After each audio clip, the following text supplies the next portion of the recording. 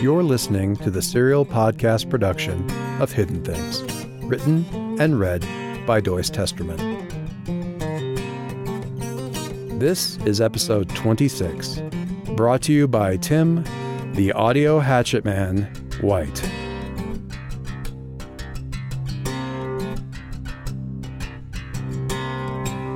The blood looked worse than it was. Whoever had stitched up Calliope's shoulder, Vicus, spooky clown of many talents most likely, had done a good job. 2 or 3 stitches had been pulled hard, but none had torn loose. Calliope took a long, much-needed shower, and her mother found her something to wear while her clothes washed. An hour later, Calliope was back in the kitchen in a pair of sweatpants and a flannel shirt, eating her first real meal in 2 days. "Where's Dad?" "In town, working on tax stuff. He'll be home late." Her mother folded clothes as they talked. Early afternoon light shone through the west-facing windows. Calliope frowned. "It's not even January. This is still from last year." She paused. "Or the year before last, maybe." Calliope made a face. "I don't know how you do it." "This." "Oh, neither do I, most of the time."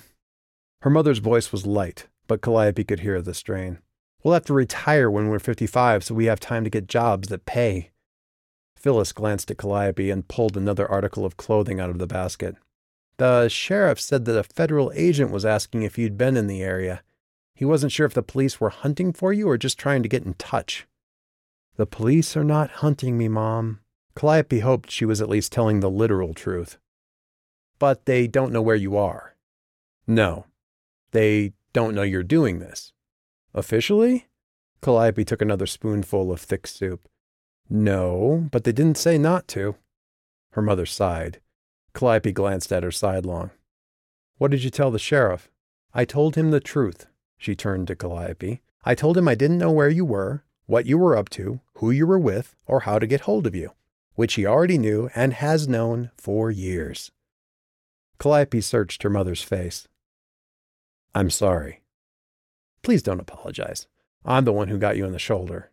"No," Calliope said, reaching out to lay her hand on her mother's arm, making her stop folding clothes for a second. "I'm sorry. About everything." The apology hung in the air between the two women. Phyllis's face fell into an expression Calliope couldn't read. After a few seconds, she shook herself like someone casting off a daydream and moved aside the folded laundry. "So," she said, "you came looking for your boy?" "My partner." "Your partner?" Phyllis rotated her coffee cup on the table in a way that reminded Calliope of Vicus. "Someone you knew well enough to drive across the country for?" "Yeah," Calliope cut in. "It's complicated, Mom. We've known each other a long time. He dropped out of the band we were in and decided to do something with his degree. I wanted to..." She shook her head. "He offered me a job, and I decided to get into the new business with him." She sat back in the chair, rubbing at her hairline. "It's complicated." "You were in a band?" Calliope winced internally. "We could never get a record deal," she explained, unasked. "I sang, and it was really good in the clubs when we were live, but our demo tapes could never..." "You were never happy with them," came Joshua's voice from a dream, or her own memory, or both. "You got nervous whenever things looked like they were becoming real, just like with us." She grimaced. "They never came out right." Her mother set her cup down on the table. "That sounds like it would have been good for you," she said. "Better than playing detective, certainly." Calliope blinked. "What?" Phyllis looked at her, her eyes showing some surprise. "Well, you always loved singing, and you were so good. You told me it was a pointless waste of time." "Never told me that," she finished, looking away. "You made music sound like a very bad idea." "I never said any such thing." Her mother looked affronted.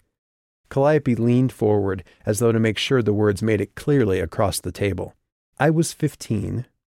It was June. It was a Saturday. I told you I wanted to sing. I told you I wanted to be a star." Her mother frowned. "Honey, I don't remember you saying that." Not specifically," she continued. "I remember the sentiment well enough. And that summer. Do you remember that summer?" Calliope nodded. It was hot. Phyllis stared at her. It was hot. Yes. She took a drink of her coffee. It was the worst drought in 20 years. Nothing was growing. Your father didn't know how we were going to make our loan payments. Your grandfather had died 3 months before. I think, she looked into the middle distance, I imagine I was worried you might end up in some crazy situation with no stability, like what we were going through. If I said something that bad, well, I'm sorry. I am. I don't see why you'd never tell us about... She shook her head. You've always been so secretive. Calliope opened her mouth to speak, twice, before she could get the words to come. I'm sorry, but I seem to remember something about Dad having cancer. Oh, her mother waved her hand as though to sweep the words away. That was just your sister blowing things out of proportion. It was a couple of lumps in the back of his neck. They cut him right out. We would have called you if it had been important. He wears sunscreen now, and... She trailed off, watching Calliope's expression. I suppose I shouldn't be calling the kettle black. Calliope shook her head, the corners of her mouth twitching. Phyllis returned her wry smile. Maybe we could catch each other up. I'm sorry, Calliope said. I really wanted to see Dad. Afternoon light slanted through the windows, and Calliope's throat had the pleasant ache that came from a lot of talking.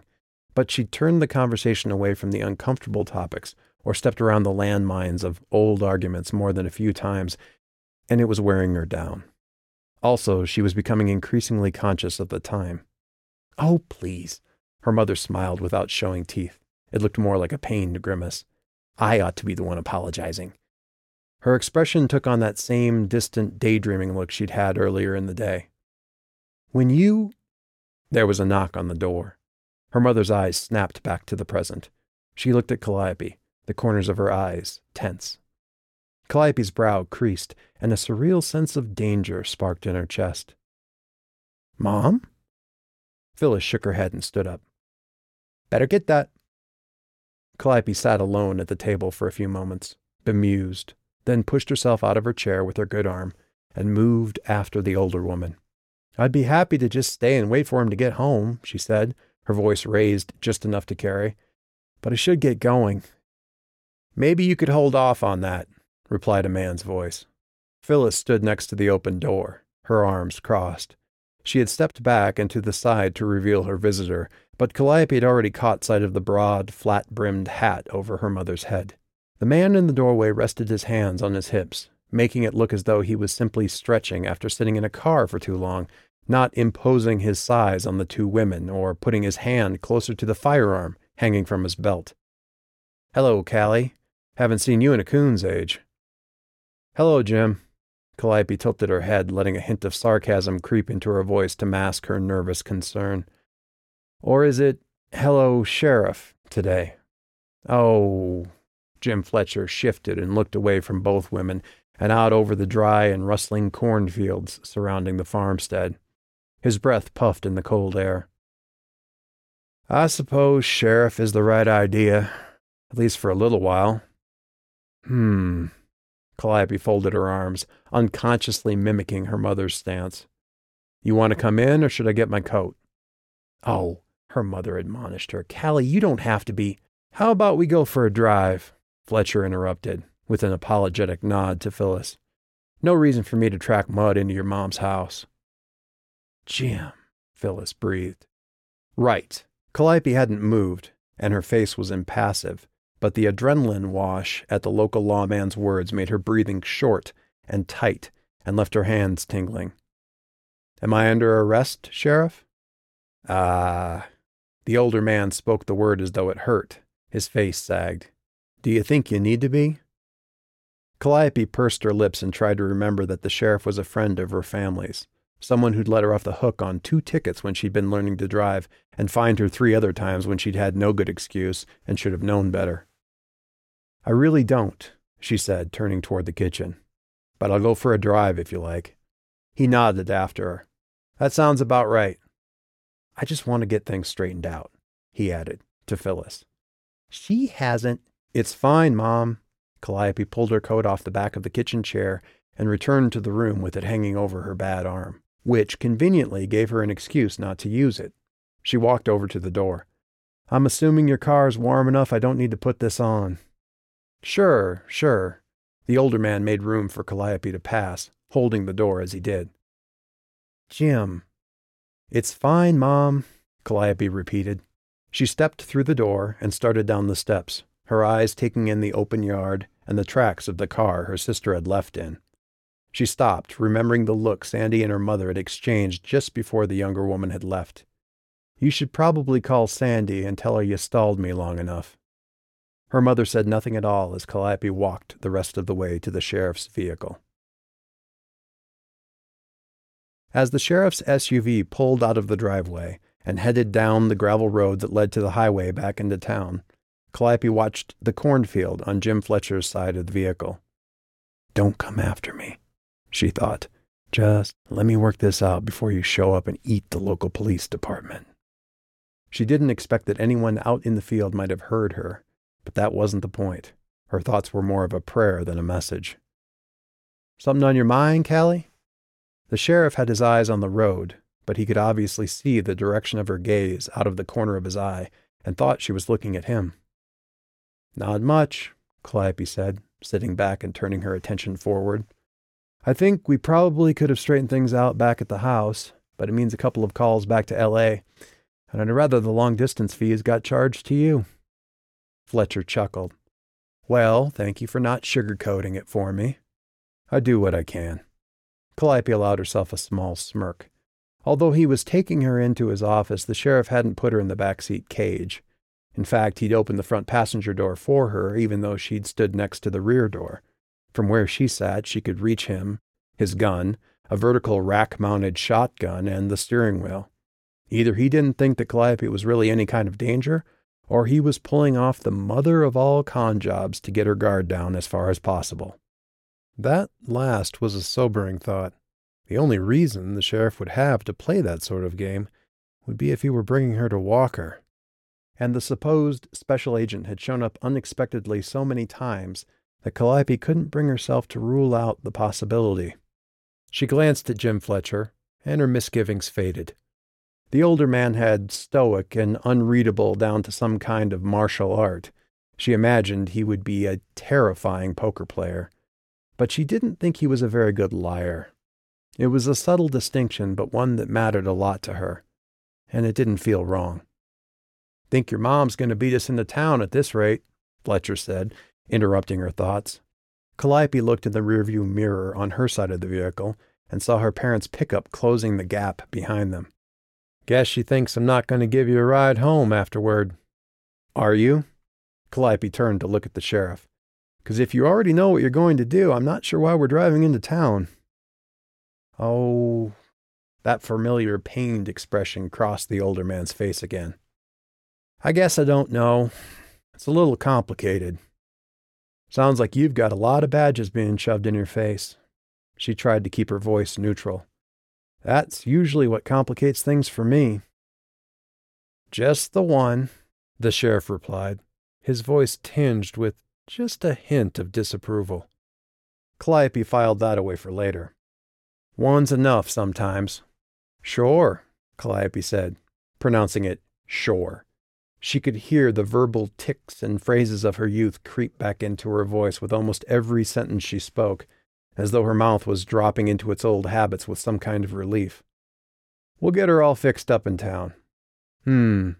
Fletcher's eyes went to his own rear view, and Calliope caught the faintest of twitches at the corner of his mouth and eye. "Think your mom would be too happy if I pulled her over for speeding?" Calliope raised her eyebrows. "You're the one with the gun, Jim." She blew air through her teeth. "But I'm not sure that'd be such a hot idea." "You're pry right," he said, holding his poker face. "Don't need that kind of trouble today." "Good," Calliope replied. She let a few more miles scroll by in silence then. "That badge flasher you mentioned." Fletcher didn't obviously react, but the air around him seemed to go still. "Yeah?" Is he still around?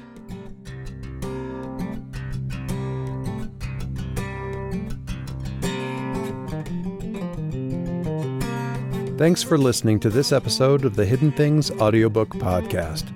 This DRM-free production was made possible by the Hidden Things Audiobook Kickstarter backers and is released under a Creative Commons Attribution, Non-Commercial, No Derivative Works 3.0 license. As always, watch out for the hidden things.